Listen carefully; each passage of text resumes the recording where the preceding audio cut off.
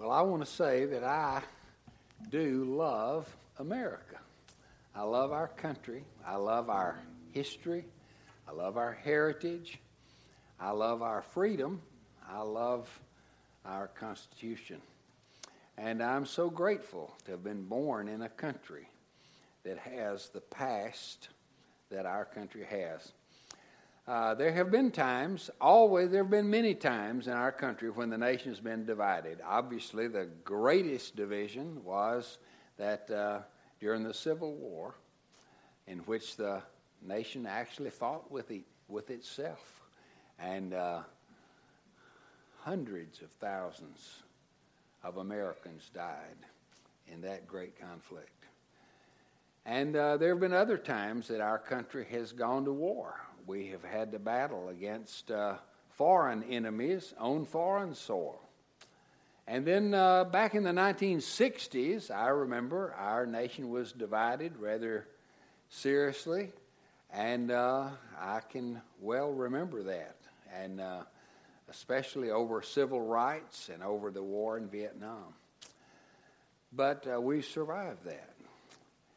And today, we're facing a new division in our country. Very serious division in our country. I don't know that I have ever known in my lifetime our country to be as polarized as it is right now. And as I watch the news, I see that there's an enemy that is longing to destroy our country as we have known it.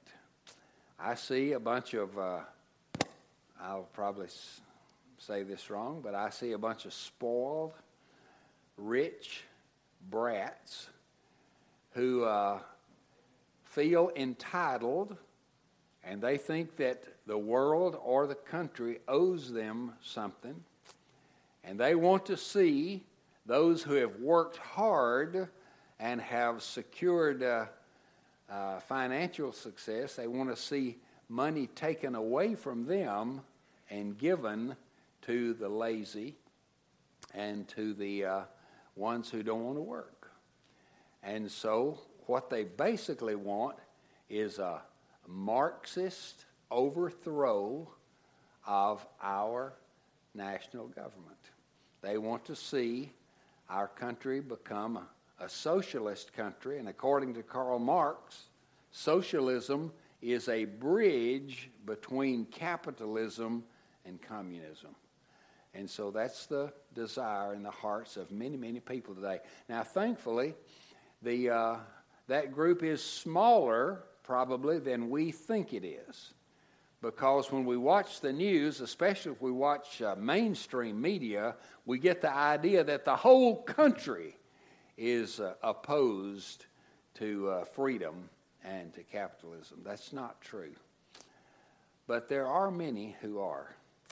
And I want to, I've just had so many thoughts. I could not put it all together in any kind of organized way this week. So I'm calling this just random ramblings this morning about our republic. And I want to give you two verses out of the Bible. One is Proverbs chapter 14, verse 34. Proverbs 14:34, that says simply that righteousness exalts a nation, but sin is a reproach to any people. So it is right when the country is righteous to love a righteous country. But sin is a reproach to any people. And then Psalm 33, verse 12, says, "Blessed is the nation whose God is the Lord." Blessed is the nation whose God is Yahweh, is Jehovah God, the people whom he has chosen for his heritage. Now, I realize that was spoken about and to Israel, and we are not Israel, that's for sure, but we do have some things in common with Israel. Our faith, actually our national faith, grew out of the Jewish faith.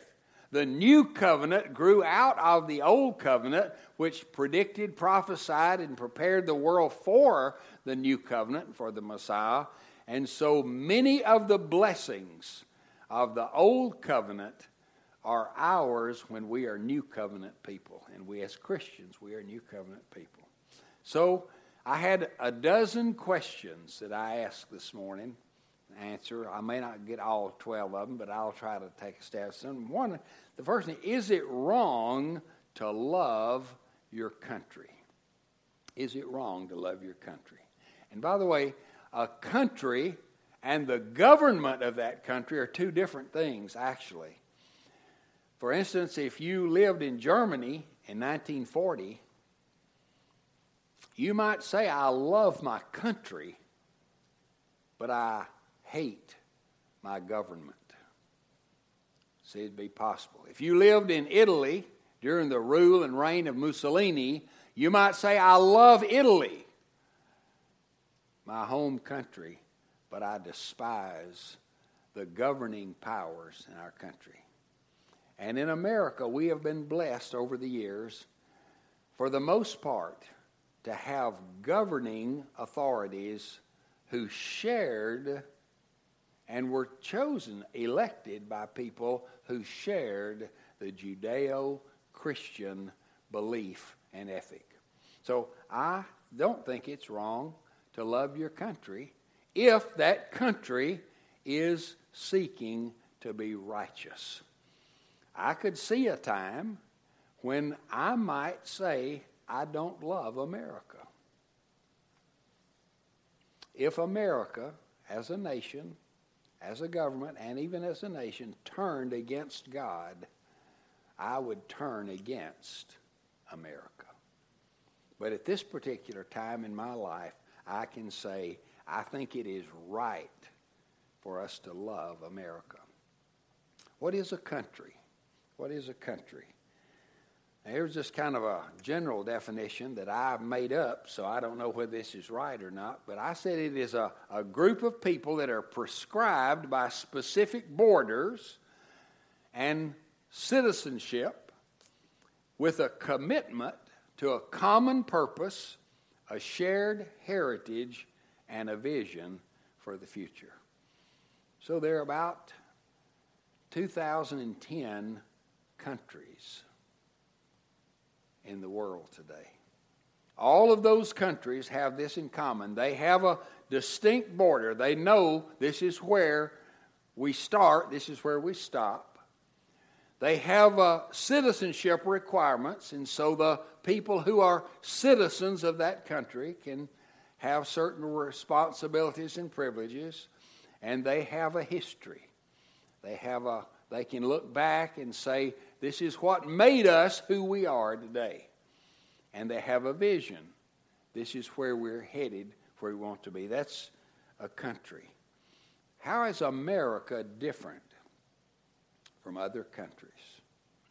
And it is different. Did you know that most countries have indigenous, homegrown people who have a history that go way, way back, and they say that, for instance, the Bulgarian country have largely Bulgarian people who make up that country. Now, they have some others. They have some people that have invaded them and taken them over. They have some gypsy people. They have some Turkish people. But for the most part, they have what's the word? Not genetic. Anyway, all their people come pretty much from the same stock. America is different. America is a country made up totally of immigrants. Everybody in America, not individually right now, but all of us came from some other country, except the Native Americans. The American Indians are the only ones who could say, this land is our land, because it was their land. But the rest of us, the ones who actually make up the citizenship, 330 million of us, say our ancestors came here from somewhere else. They came from Great Britain, they came from Spain, they came from France, they came from some other country. It's an unusual thing. I learned when I was in the 5th grade that America considered itself a melting pot where all the people came. So how in the world could you ever have any kind of United States of America with 330 million people who've come from other places? What is it that binds us together and holds us together? And it is our faith, but also our written Constitution. What an unusual document is our Constitution. And I don't know, unfortunately, so many kids aren't taught much about civics. They aren't taught much about how our country developed. And then today, the ones that are being taught are being mistaught. They're being taught error about how our country was established. But I want to tell you, our founding fathers were men who had an amazing vision of a country that would be made up of righteous people, good people, people of virtue, and they wrote the Constitution to rule and lead and guide good people. Listen to some of this. John Adams said, "Our Constitution was made only for a moral and religious people. It is wholly inadequate to the government of any other kind." Isn't that amazing? Thomas Paine said, "Whenever we are planning for posterity, we ought to remember that virtue is not hereditary. It has to be renewed in every generation." Samuel Johnson said, "No people can be great who have ceased to be good, who have ceased to be virtuous." And again, John Adams said, "We have no government armed with power capable of contending with human passions, unbridled by morality and religion. Greed and pride and revenge would break the strongest cords of our Constitution as a whale goes through a net." You see, the point is that our government is set up to guide people who have the Judeo-Christian faith. It was designed to help good people stay good and pass on their virtue by teaching it to the next generation and insisting upon it in every generation. Whenever the pillars of Christianity shall be overthrown, our present republican forms of government and all the blessings which flow from them must fall with them. That was Jedediah Morris. So our country is unique. It's different from any other country on the planet. What is the purpose of government? What is a government for? What is our government for? What are any government for? The governing powers should be to protect its people and to help them be safe and secure.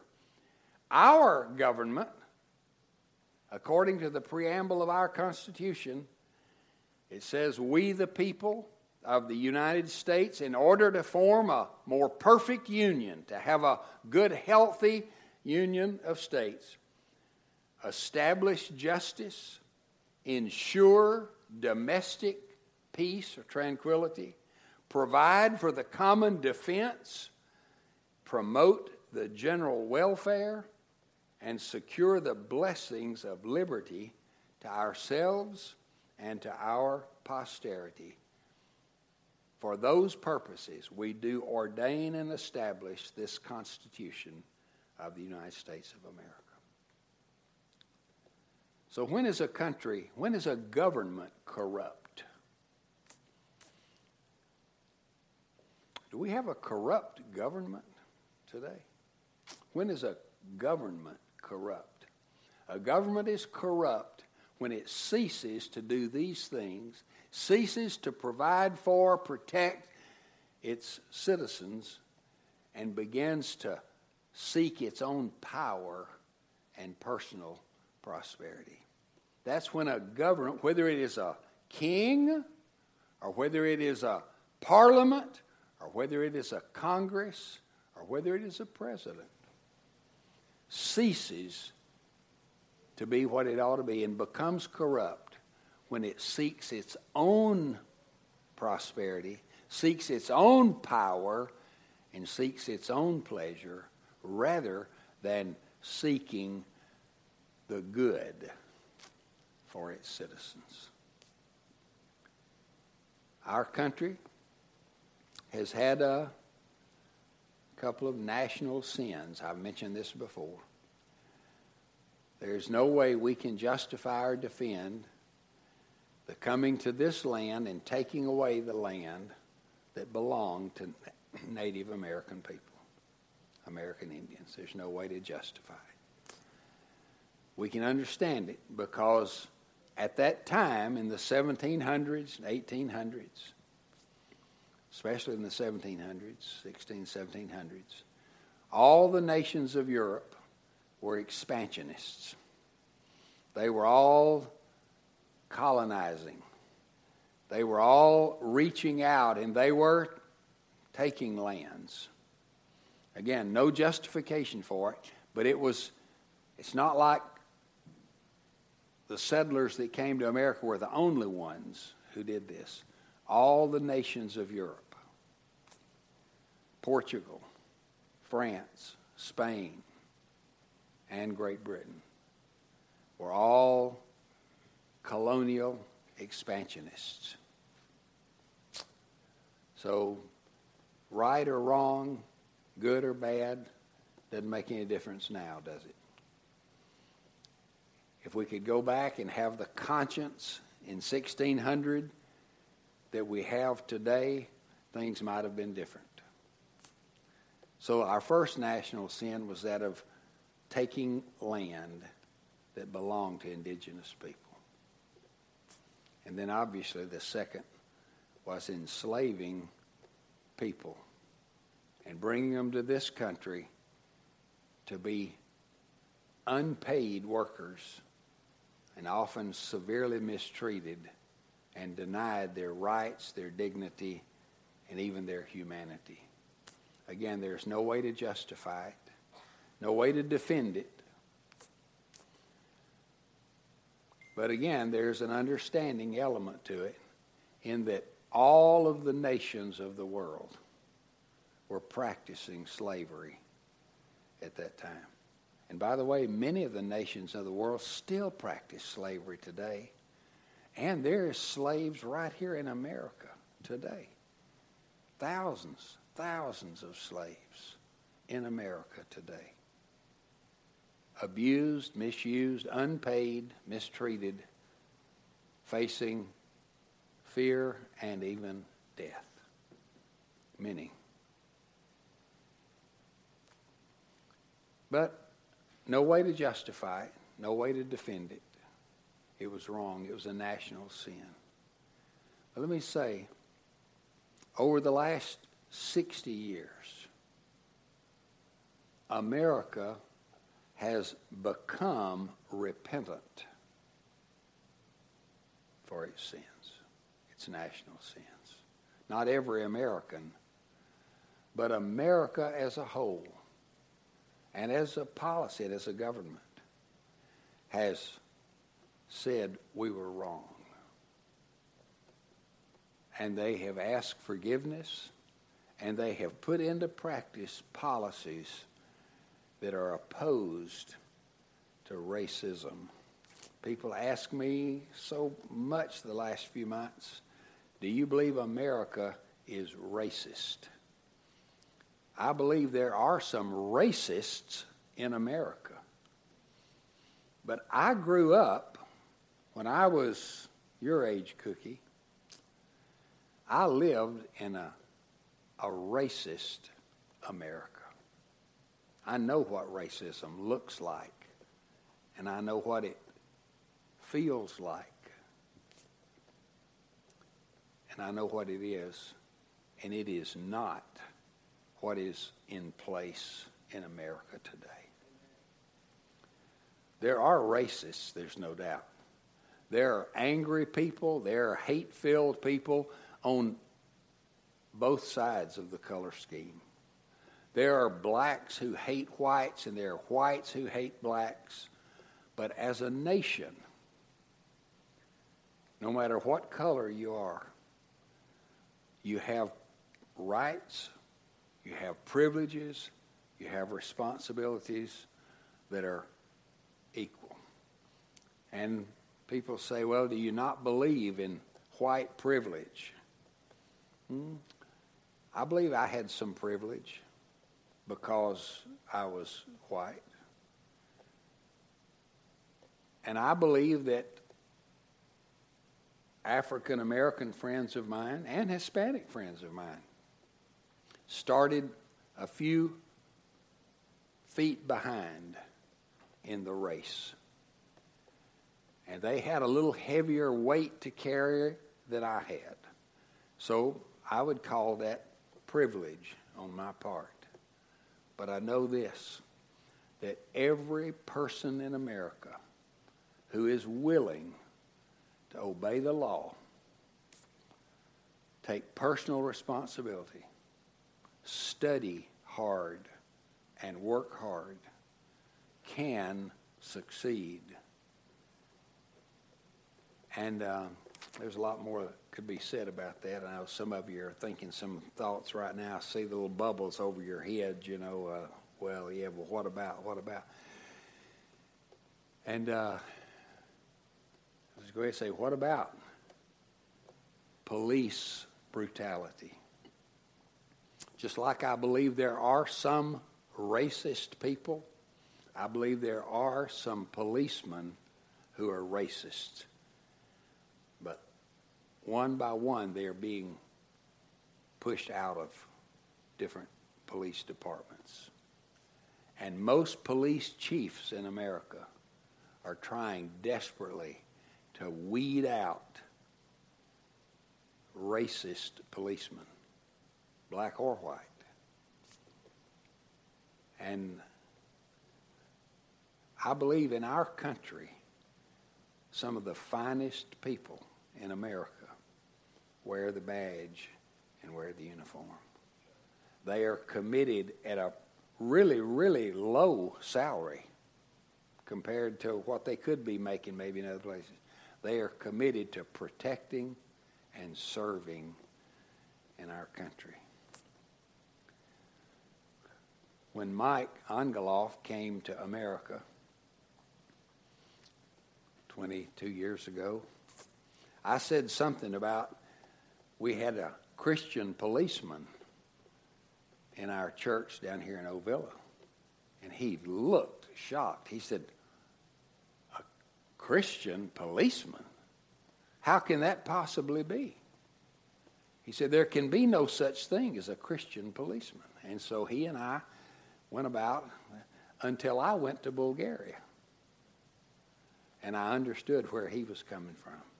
There are no Christian policemen in Bulgaria. They're part of the mafia, and their task is to intimidate and to take, not to defend and serve. And he said after he was here for a little while, he said, my concept of policemen has radically changed. He said, I would have never thought of a Christian policeman any more than you would have thought of a Christian murderer, Christian hitman, or something like that.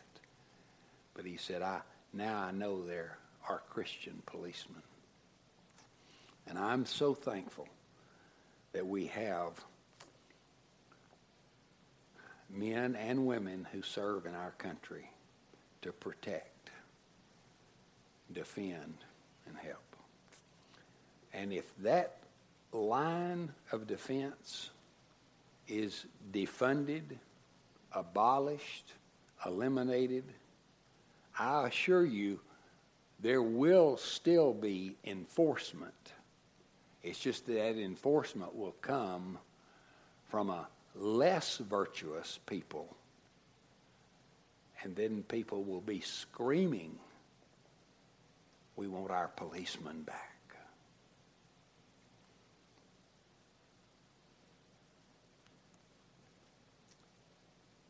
So, what are our national achievements? What did our founders do right? By the way, all of our founding fathers had one thing in common.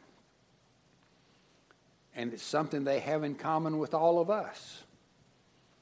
They were all sinners. They were all imperfect. They made some really good decisions, and they made some really bad decisions. You know anybody else that's ever made some good decisions and bad decisions? I think if we had a mirror, we could all see somebody that's done that. Yeah, I've certainly made some good decisions that I look back and say, boy, praise God, I'm so thankful I made that choice. But I also look back and I say, man, if I hadn't have made that choice, what a difference it would have made. I've made bad choices as a person, as a pastor, as a partner, and as a parent. That's my pod of peas of wrong decisions over the years. And our founding fathers made some bad choices. We've already talked about that. But what did they do right? They wrote a constitution, and it was not easy. They wrote a constitution based on principles of liberty and justice and Scripture. Man, you go back and read the quotes from the founding fathers, they were saturated in the Word of God. They knew the Bible. They had it in their head, and most of them had it in their heart. Probably the least spiritual, the least Christian, truly Christian man in our founding fathers group was Benjamin Franklin. Benjamin Franklin was not a believer. He was a great friend of George Whitefield, but he rejected Whitefield's God. But Benjamin Franklin said, only a virtuous people are capable of freedom. As nations become more corrupt and vicious, they will have to have more control, more masters. And if you were to read, I wish I had it, we heard it read yesterday, Benjamin Franklin's prayer, or Benjamin Franklin's speech, when the Continental Congress, the Constitutional Convention rather, was just about to break up. He stood and he said, we must begin every session with prayer and humbly asking God to bless. He said, if a sparrow cannot fall without God's knowledge, then certainly no nation can rise without his aid. And he said, I propose that this Congress never begins a day without beseeching God for help.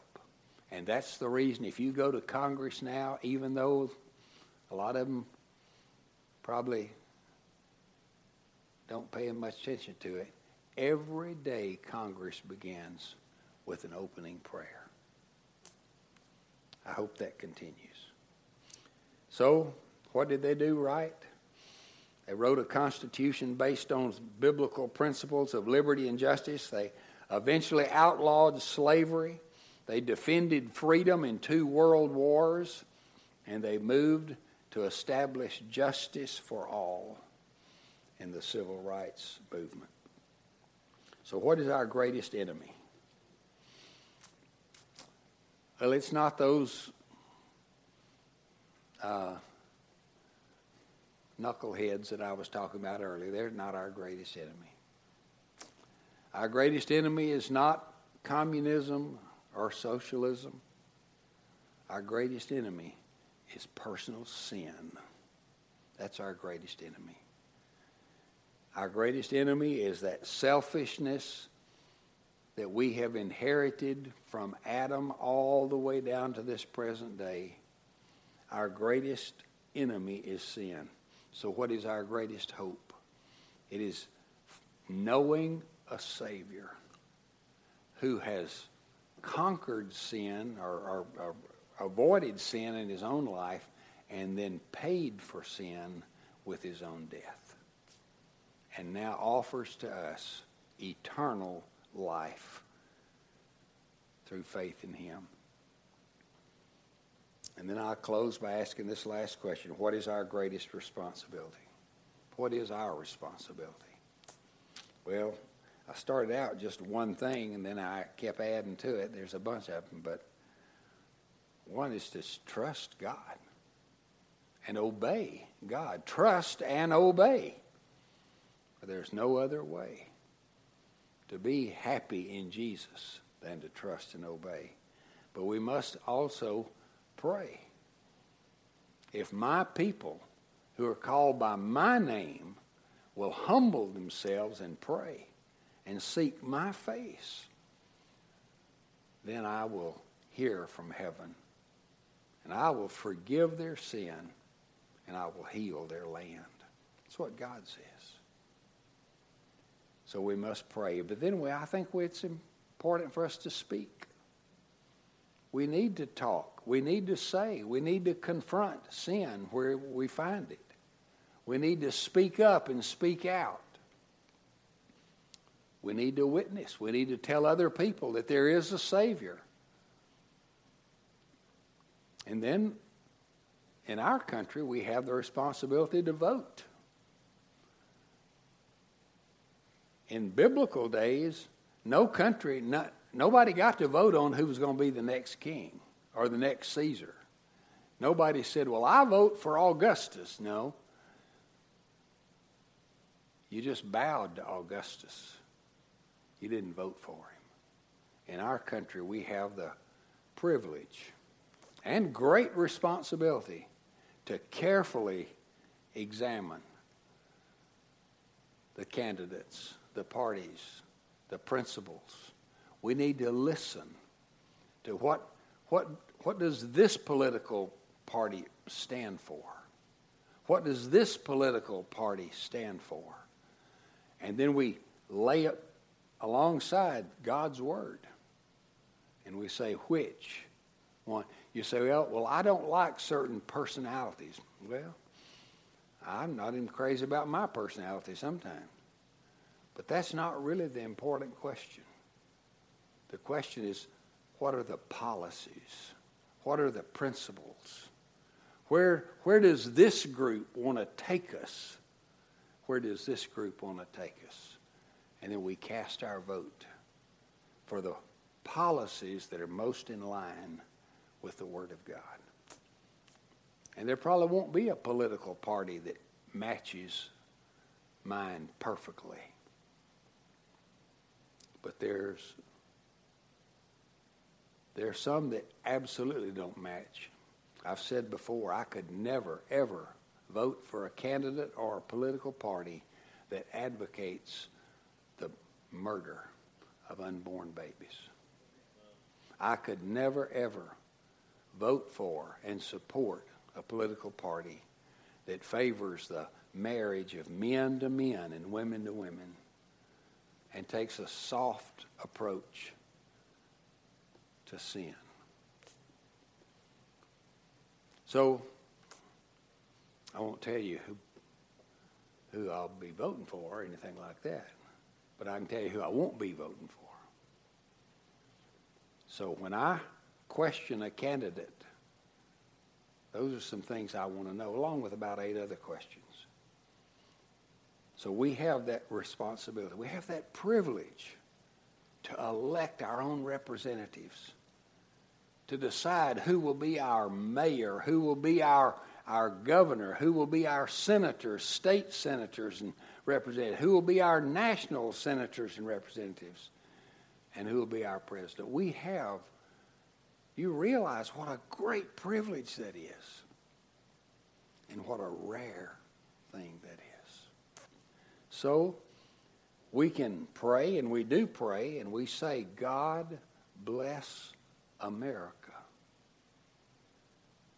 But God will bless America to the degree that we honor God, to the degree that we listen to Him, to the degree that we obey Him, to the degree that we believe Him. He will honor God. And I tell you, Israel had a long history, but they turned from God to worship idols. And God sent them into exile. And for 70 years they languished. 2 generations died, many of them who had never seen Jerusalem.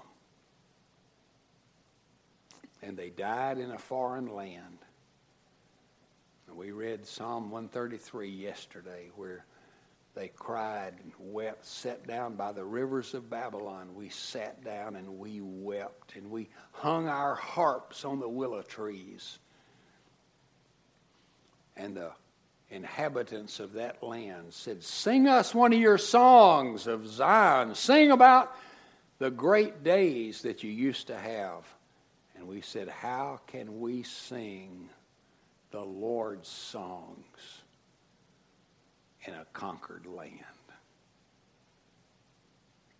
I want my great-grandchildren to grow up in an America that is greater than America was in the 1800s, greater than it was in the 1900s, much greater than it is right now.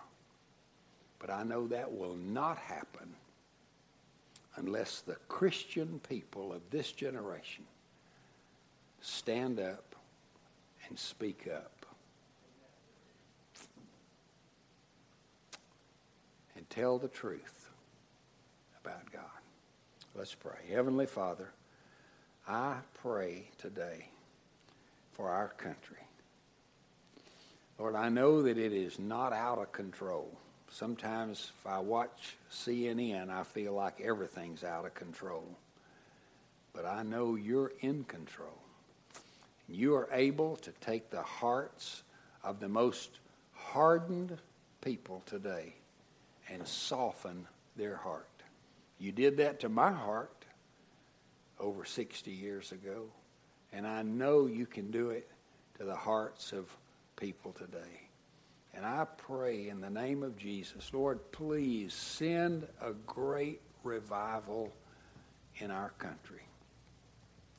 Stir our hearts to love righteousness. Your word says, what does the Lord require of you, O man, but to do justice, to love mercy, and to walk humbly with your God. So I ask that you will help us do those things because we trust in Jesus and love him. For it's in his name we pray. Amen.